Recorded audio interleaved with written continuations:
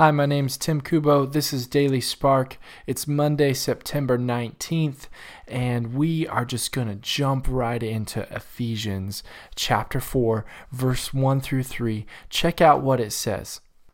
Therefore, I, a prisoner for serving the Lord, beg you to lead a life worthy of your calling, for you have been called by God. Always be humble and gentle. Be patient with each other, making allowance for each other's faults because of your love. Make every effort to keep yourself united in the Spirit, binding yourselves together with peace.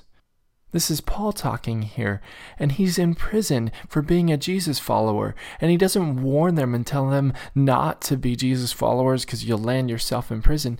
No, he begs them to be followers of God. He says, live up to this calling of God.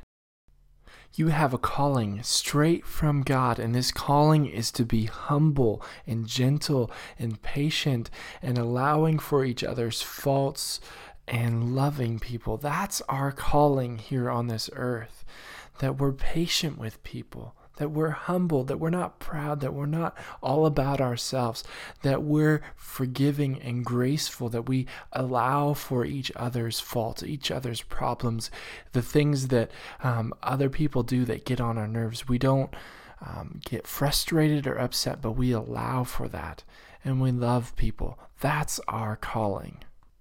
We are united in the Holy Spirit, and we are held together with peace.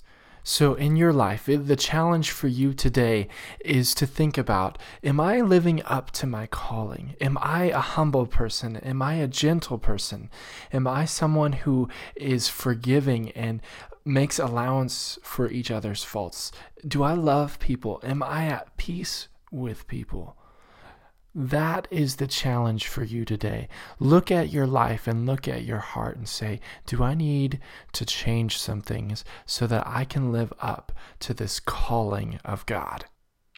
I'm so blessed by Daily Sparks, and I'm glad that you are listening. I hope that you continue to listen and you share it with your friends. I hope that this can be a tool to help you in your daily devotionals and Bible study. Have a great day, and we'll talk to you again tomorrow on Daily Spark.